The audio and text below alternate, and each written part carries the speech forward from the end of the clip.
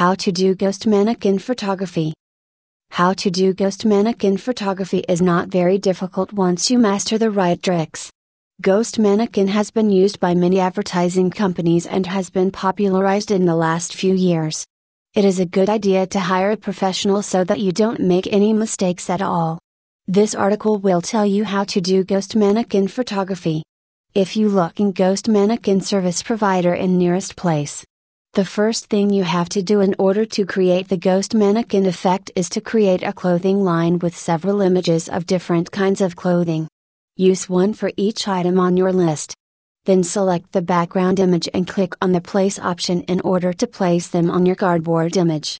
Select the object you want to dress up and then use the color tool to paint it with the color you want to match the clothing. Make sure you adjust the contrast in Photoshop accordingly to make everything looks great. After painting the clothing on your mannequins, you can now move on to the next stage of ghost mannequin photography. You have to change the mannequin head face to make it look like the ghost face. Select the area on the cardboard layer that goes over your mannequin's head and move the cursor inside the rectangular box. Select a number of different parts of the cardboard layer to give the effect that the ghost face is trying to hide. Need the ghost mannequin services for your clothing photograph. Read more.